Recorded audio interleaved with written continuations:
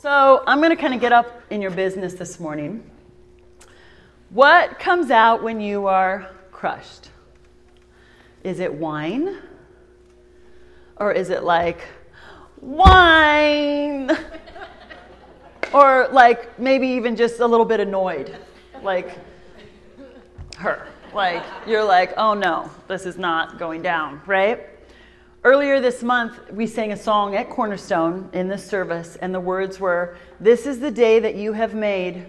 Whatever comes, I won't complain." And I remember thinking, I'm just going to, because the reality is, how often are we like, whatever comes, Lord, I won't complain, and then we have to repent because we probably might complain. So how do you respond when problems come up in your life? Are you an optimist? God is in control. He's got this. Things are going to work out. I trust him. Or are you a worrier and a complainer? Like you go right to, this is hopeless. This kind of stuff always happens to me. This is never going to work out. So I admit I'm a recovering complainaholic. I had a badge. That was my badge. It was a 12-step program, but we complained about it, so then they made it like a 3-step program for us. So it doesn't take too long to work through. I've been known to catastrophize now and again, where you take something small like a molehill and you turn it into a mountain, right? There's a show that my 2-year-old is watching called The Furchester Hotel. It's basically all the Muppets, or the Sesame Street puppets, really, and it has Elmo in it. And they run a hotel, and every once in a while there's a little problem, and the song that happens every episode is catastrophe, catastrophe, da-da, catastrophe, catastrophe, da-da. And I'm just dancing along in the kitchen, and Destiny's like this, and my husband goes, so what are we teaching her with that? I hadn't even thought of it, that, something small happens, they're like, catastrophe, catastrophe. And I was like, okay, well, we might need to think about that, because this is a work in progress for me, and I don't want to teach her to turn everything into a catastrophe.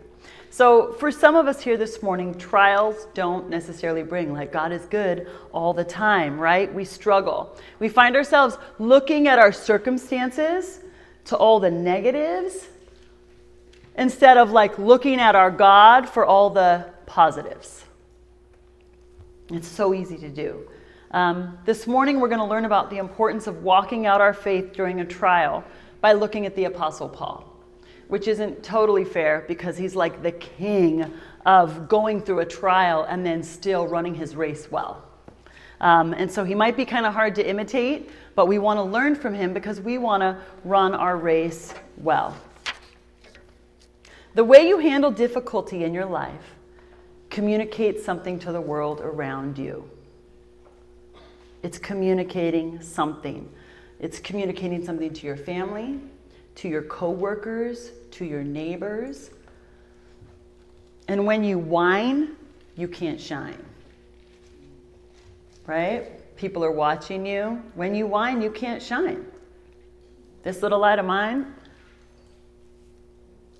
it doesn't work that way. So what do you think we're communicating to those around us when the first thing we do when we're faced with a trial is whine and fret and complain? What are we telling them? Are we giving them any reason to look to God for hope? What are we communicating to God when that's the first thing that happens? Well, we're kind of telling him we don't trust him when we do that. In his letter to the Corinthians, Paul talks about how we spread the fragrance of Jesus. 2 Corinthians 2:14, but thanks be to God who always leads us in triumphal procession in Christ, and through us spreads everywhere the fragrance of the knowledge of him. There's a cup on your table, and it has a little bit of lavender and a little bit of cardamom in it. Take a pinch. You can either take a cardamom pod or take a pinch of lavender and just pass it around, and I'm going to keep talking. And crush it while I'm talking. Pull it out and just crush it. As God leads Paul in his victory procession through Paul's preaching and life, the apostle spreads the fragrance of his knowledge of Christ wherever he goes. Even in his suffering, even in his crushing. So now the parts, as you crush it, smell it. It brings out this beautiful aroma. The cardamom is sweet and spicy. The lavender is just such a nice, clean and sweet scent. When you are crushed, do you manifest the aroma of your knowledge in Christ? Do you manifest the aroma that you know Jesus? Can people tell that you know a healer? You know a deliverer? You know a conqueror? You know a comforter? You know a way maker? You know a provider? You know a raiser from the dead? Can they tell when you're crushed, do you leave this fragrance that tells them you know Jesus? Can they sense him with you? Paul goes on to say in verse 15, for we are to God the aroma of Christ among those who are being saved and those who are perishing. To one we are the smell of death, and to the other we are the fragrance of life. Now in context, he's talking about that we're the smell of life or death depending on how those around us receive our testimony. If they see our walk and our lives and they believe in Jesus, then we are the smell of life. If they see our walk and they turn away from him, then we're the smell of death. But I kind of saw this another way. Which would you rather leave with people? The lingering fragrance of fear and despair, or this permeating scent of hope and life? When you're going through something, what do you want to leave people with? How we walk out our faith when we are crushed matters. It matters. We're being watched by the world. If you say you're a Christian, you are being watched. And there's a scent we're leaving in our wake, whether we mean to or not, it's there. Like when someone walks by and you smell their perfume at the mall, sometimes you're like, woo, you know? And then, but sometimes it's like, oh, that smells so nice. Should I follow that person? Should I ask her what that perfume is because that smells so nice? It's just this scent that stays, and it can be so pleasant and so nice. That's what we're leaving. Are we leaving something sweet and life-giving, or are we leaving something toxic and bitter? When we get crushed, we just put out toxic stuff. To be completely honest, I have met many Christians who walk through life with less hope and faith than those that don't know God at all. I have met people who have more faith in the universe or in karma, things like that, than Christians have belief in that God's got something good for them. Christians have like the living God, right? We profess to have this great God, this overseer, protector, provider, father, but when the crushing comes, so often we can act like he's not really there. That the God that we talk about isn't there. When the crushing comes, we can kind of feel like and act like we don't have a God that's there for us. We look to the circumstances that face us and we lose all hope. Christine Caine said it this way. She said, the church is full of unbelieving believers. And I think it's always good. You know how much I love to self-assess and go, okay, Lord, where am I believing you, but I'm really not believing in that part of you? Let's be a generation of women that believe, that really believe that God is who he says he is. A women that know that our God is on the throne. We know that nothing is impossible for him. None of our circumstances take him by surprise. Let's be warriors and not worriers. Warriors in the spirit, in prayer, warriors in the faith.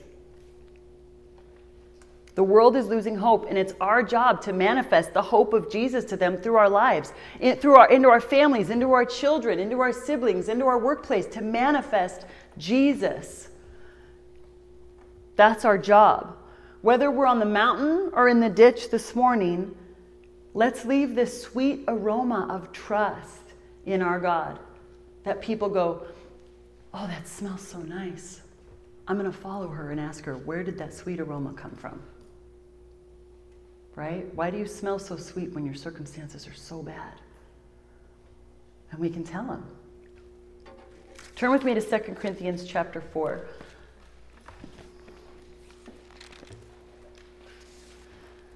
In this text, Paul is challenging a group of self-professed apostles. They've kind of anointed themselves apostles. And he's telling them that it's actually in his suffering for Jesus that the true witness of his apostleship is seen. They've looked down on him for his suffering. They see him as weak and afflicted. They're saying they're superior to him. And they're casting doubt on his claim to be an apostle because of all his hardships. I'm going to start in verse 5. And here's Paul. For we do not preach ourselves, but Christ Jesus as Lord, and ourselves as your bondservants for Jesus' sake. For God, who said, light shall shine out of the darkness, is the one who is shown in our hearts to give the light of the knowledge of the glory of God in the face of Christ. But we have this treasure in earthen vessels, so that the surpassing greatness of the power will be of God and not from ourselves. We are afflicted in every way, but not crushed, perplexed, but not despairing, persecuted, but not forsaken, struck down, but not destroyed, always carrying about in the body the dying of Jesus, so that the life of Jesus may be manifested in our body. For we who live are constantly being delivered over to death for Jesus' sake, so that the life of Jesus also may be manifested in our mortal flesh. So death works in us, but life in you. Jump down to verse 17. For momentary light affliction is producing for us an eternal weight of glory, far beyond comparison. While we look not at the things which are seen, but at the things which are not seen. For the things which are seen are temporal, but the things which are not seen are eternal. So Paul has just finished talking about the glory of God, and he explains in verse 7 that the glory is now being held in us, right? But we're just vessels. And he literally says clay pots, like from the earth, clay pots. Now, who remembers the story of Gideon? When Gideon beats the Midianites, there are a ton of Midianites, and God brings down Gideon's army to just 300 men. And the way that they won the battle is they held a trumpet, which was a ram's horn, in one hand, and they had a torch, and they held a pot, or they had a torch with a pot on it. So the torch was lit with a clay pot on top. No weapons. And they stood there, and at the right time, they would bash their pots together, and the pots would break, and there was a loud clash and an explosion of light. And when that happened, the light and the noise created so much confusion among the Midianites, who were just waking up, that it sent them into a panic. And Gideon and his army won. I believe that the same thing happens when we allow God's light to shine through our suffering. When we, as clay pots, are broken, sometimes I have felt that. I have felt like I was crushed into like a zillion pieces on the ground. I have felt so broken. When we are broken and God's light shines through, I believe the enemy is confused. And I believe we find ourselves in the place of God's deliverance and God's rescue and God's victory. On this earth that's very fallen, we're going to have affliction and suffering. That's just a fact of life. But there is a power in us at all times. There is a light in us. And when we see weakness in Paul, he sees the power of God. He's like, I'm weak. Well, then praise God, because he's stronger today. I need him to be stronger today. As people see weakness in us, let us hope and pray. And I really want you guys to get this. This is it. If people see weakness in us, let us hope and pray that at the same time they see the power of God, that they see the peace of God, that they see the rest of God in the midst of our weakness. Because he will manifest in supernatural peace. What if Paul had done what a lot of us do when we reflect on our problems and just look at the bad stuff, right? I'm going to read to you what it would have sounded like. We are afflicted, perplexed, persecuted, struck down, always caring about in the body the dying of Jesus, constantly being delivered over to death for Jesus' sake. Death works in us. All things are for you. Right? It's like Eeyore. Just like, ugh, it's depressing. Like you would leave him off your Evite.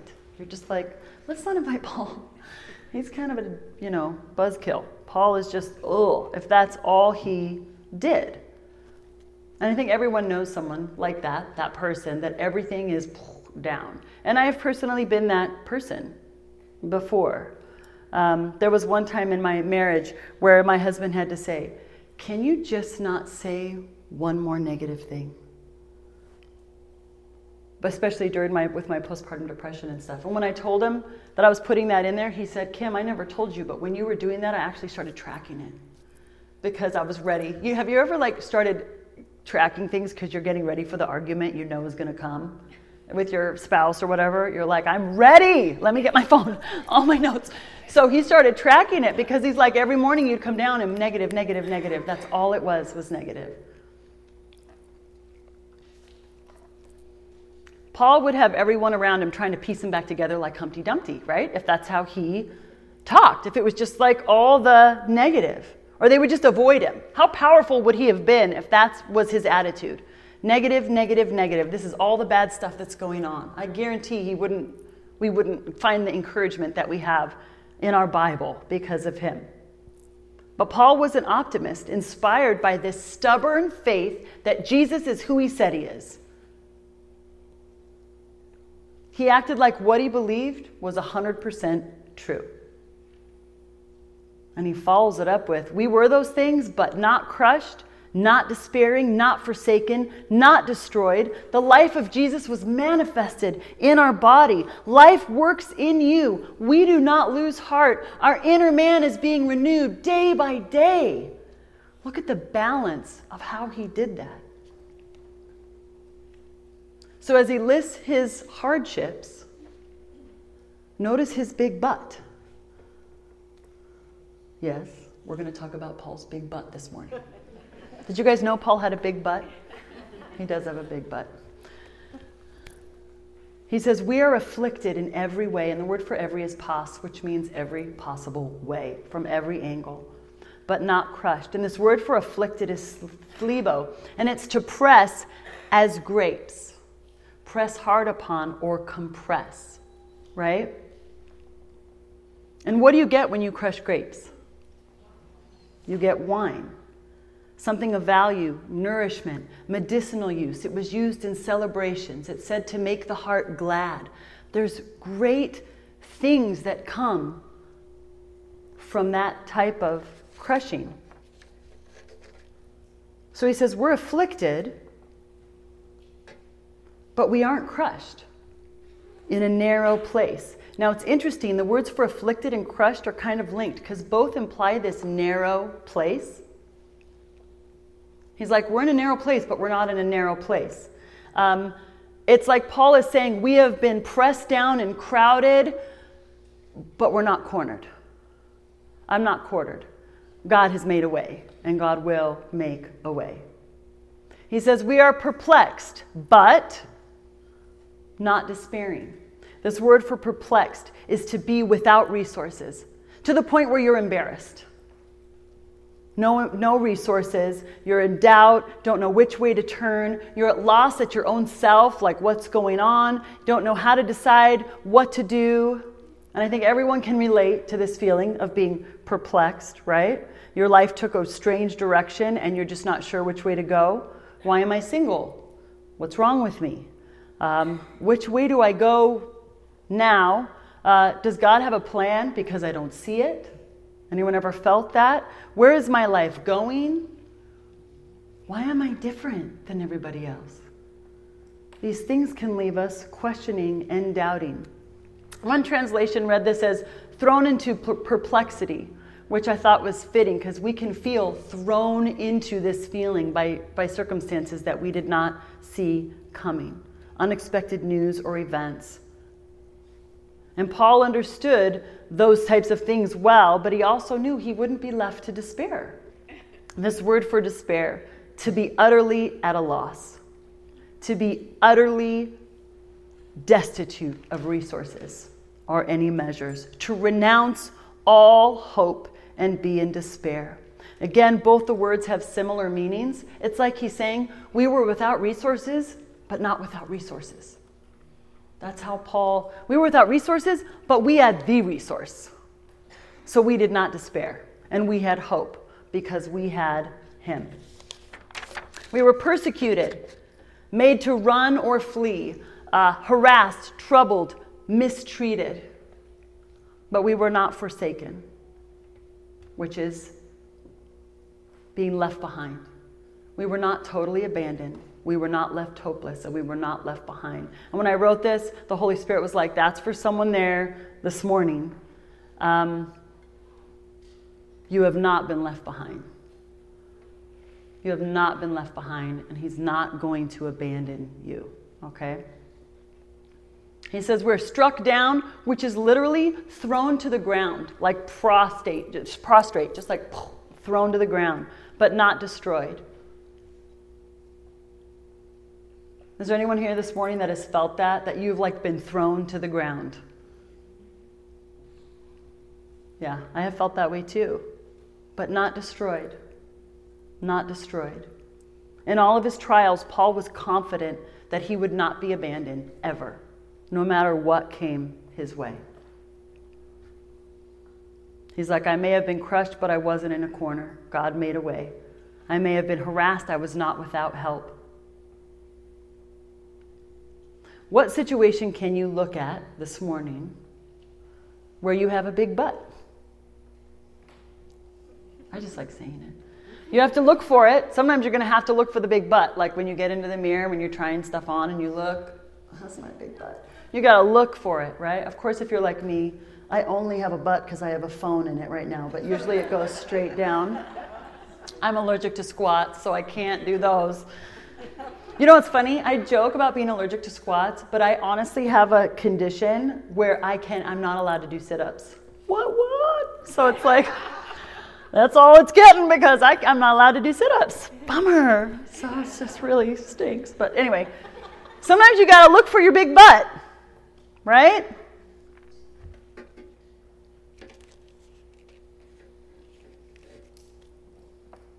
You may be going through a divorce, but man, God is providing for you. You've been amazed at his ability to provide for you in this situation. You may not know which direction your life is going right now, but you know that God is there in it and with you, and he's going to show you the way. You may be single, and you don't want to be, but God has provided such amazing friendships and support around you in this season that you're not alone. You may be crushed by circumstances, but God has not left you and will not leave you. Somehow Paul managed to harness like this blazing sun of faith and then just hold on to it for dear life through all of his hardships. In verse 13, he says, having the same spirit of faith, therefore also we speak, knowing that he who raised Jesus up will raise us up. Paul was serving a resurrection God, right? The hope of resurrection kept Paul going. He knew that Christ was raised, like that was real. And so his hope was firm, knowing that he who raised Christ as the head would also raise him up. Do we believe that there's a power so strong that it raised someone from the dead? And not just Jesus, Lazarus, that tomb split open and people got up and walked around? If you don't know that, go look it up because it's awesome. God did that, right? Some of you guys are like, I better go look that up. Kim's weird, but that's in there. Tombs open, people got up, walked around. That's how powerful God is. Do you believe that he can resurrect your health? He can resurrect your marriage. He can resurrect your dreams. Those things that you thought were gone, he can do that. He raised Jesus. And the truth of that claim, what we base our faith on, that's our assurance. That power is there for us, and we believe it by faith. And faith is powerful and brings change. Faith isn't just something that you put on cross-stitch on your wall. Like, it's powerful and it brings change. God responds to it. There's a power just simply believing that he can do something. Where else did Paul's faith come from? Verse 18, he says, while we look not at the things which are seen, but at the things which are not seen. For the things which are seen are temporary, but the things which are not seen are eternal. And this word for look, scopio, isn't just like, oh, we look at it. It's we fix our gaze on it. We aim for it. We contemplate it. So our aim this morning, ladies, is to fix our eyes on the things which are not seen. We don't want to aim and focus on the things that we can see down here. We spend so much time focusing on what we can see, the problems, the impossible circumstances, that we start to lose our eternal perspective. That we're eternal beings and God has a whole eternity set before us, right? Paul had an eternal mindset. He turns his gaze from what can be seen and he fixes it on this invisible world of God's rule and God's realm. He fixes his eyes on eternity. And that's what helped him not lose hope. Because our time on earth is like that fast, right? It's so fast, but we get so caught up in everything that's right here. Paul managed to see beyond this into something grander and bigger, and that's where he anchored his hope, right? Our lives are bigger and longer than this time.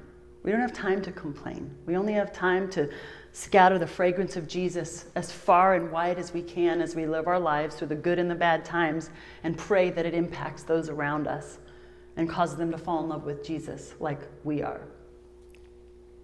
So let's fix our aim not only on eternity, but on the invisible one, who can move mountains, who is the king, who's on the throne, right?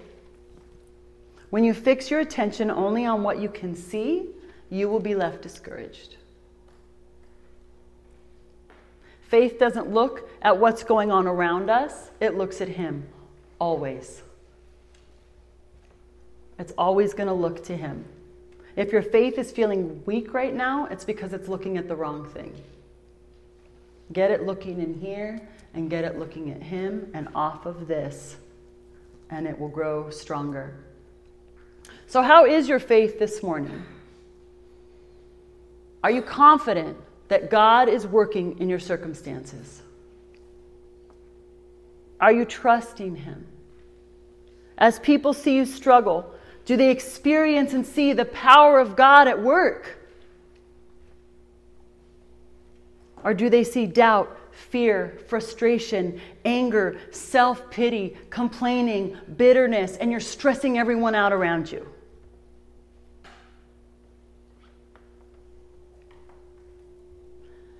You guys have heard me talk about Patty because we brought her meals. And Patty Curley has gone through the ringer with stuff with her health.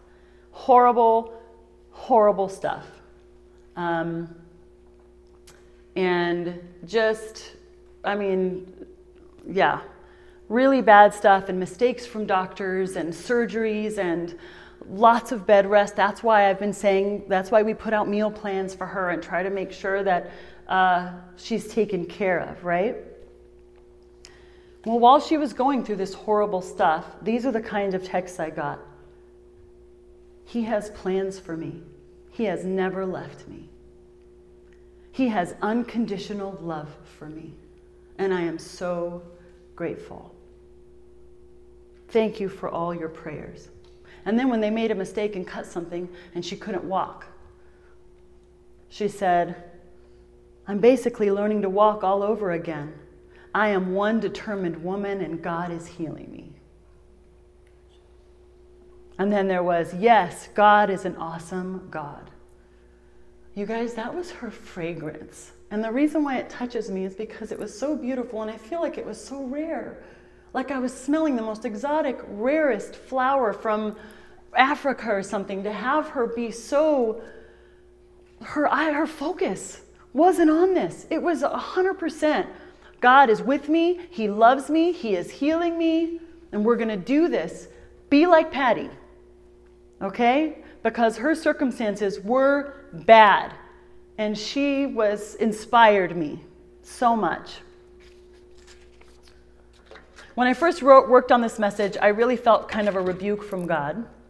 That our lack of faith and our toxic attitude in trials is just not pleasing to him. Like it was like a rebuke. Like, I don't like this. That's not okay. It communicates that he's not who he says he is. And it's acting out like we don't trust him, right? Have you ever been in a relationship with someone that has trust issues? Anyone? You think you can love them into trusting you. You think you can show them and prove them that they can trust you, but they always doubt you and they always question you, and they're weird. They accuse you of not loving them enough, and it's really painful to be in the position where nothing you do is enough to show them that they can trust you. And that's what we do to God. But he can't break up with us and he can't leave us, right? He can just remind us of his faithfulness like he's doing this morning, and he can hope that we get it. So this is what he's saying to you this morning. Trust me. Regardless of what your circumstances are, trust me. I am who you've been worshiping. I am the God that you follow. I am the God in the Bible. For some of you, he might be saying this.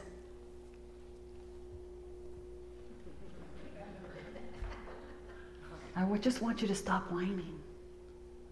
I just want you to stop whining because you are spreading so much doubt to everyone around you that they can't even see me anymore, right? We have to start acting like everything we say about him is true. Now, some of you have this down. When you're going through something, people are like, how do you have all that peace? You just seem so optimistic. Well, tell them where your strength comes from. Paul knew that his trials produced faith in others and other believers. Is your trial producing faith in those around you? That's a great question to ask. Is your trial producing faith in those around you? When I had brain surgery in 2005, I had so much supernatural peace about it. I started writing this blog about it, and it was all funny, and people at work were like, how are you acting so normal when you're going to have brain surgery? And I would just go, God's just given me this peace. I can't explain it. I just have peace. And that's how it went. The way that your trial produces faith in those around you is when they see your response and you tell them it's God. He's given me strength that I don't have. When we are crushed, it can produce complaining or an opportunity to testify of God's goodness and his faithfulness. Let your problems prove your faith to be strong. Faith is going to get tested. And you want to pass, right? And you pass by allowing his fragrance to come out of that. Faith is only faith when you're up against the odds and you have to believe in something that's not there. That's when faith, where the rubber meets the road. Paul never denied things were hard, but he didn't let it ruin his life either. He didn't let it run his life. He doesn't talk about his suffering without coupling it with this triumph and deliverance of God. He looked to God in faith and he trusted him. And when crushing came, he kept his eyes on the unseen, and in doing so, distributed the fragrance of Christ to those around him. Now, I feel like God wants me to pray for anyone who feels like you are crushed right now. And it can be a big crushing or a little crushing, but you are feeling either you're in a narrow space, you're confused and perplexed, you're feeling out of resources, whatever. If that's you, I want you to stand up and I'm just going to pray for you. And I know there's a lot of you because God said there was you that needed prayer.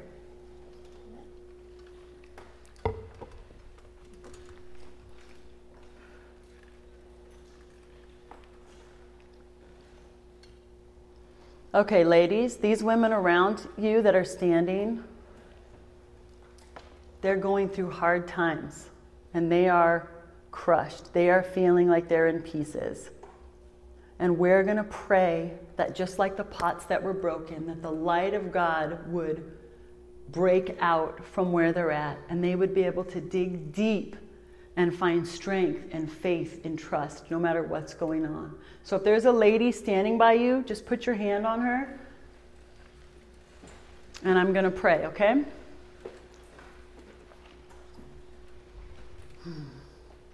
God, I pray for your daughters this morning. Some of them are feeling crushed, that there's no resources, that they can't see a way, that they are without hope. But God, we look to you this morning and we take our eyes off of our circumstances and we declare that our God is good, our God is trustworthy, our God is faithful, our God is able to resurrect things that are dead, our God is able to restore things that are broken, our God is able to provide for us when there's no provision.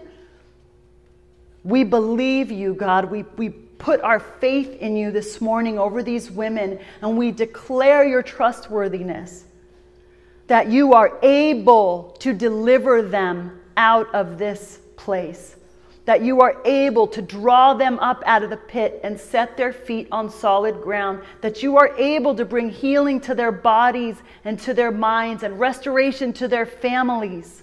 In Jesus' name. Nothing is impossible for you. You make a way where there is no way, and you bring streams into the deserts, and you part seas. And we pray this morning for each and every woman this morning that needs that you would do that.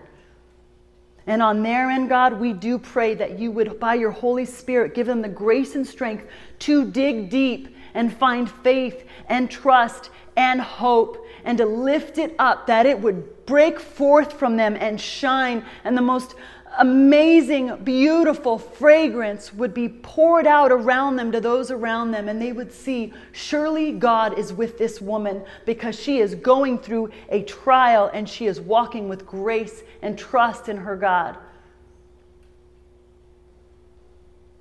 Thank you, God, that we are not alone ever. You will never abandon us and leave us, and that you are walking this out with each of these women this morning. We love you.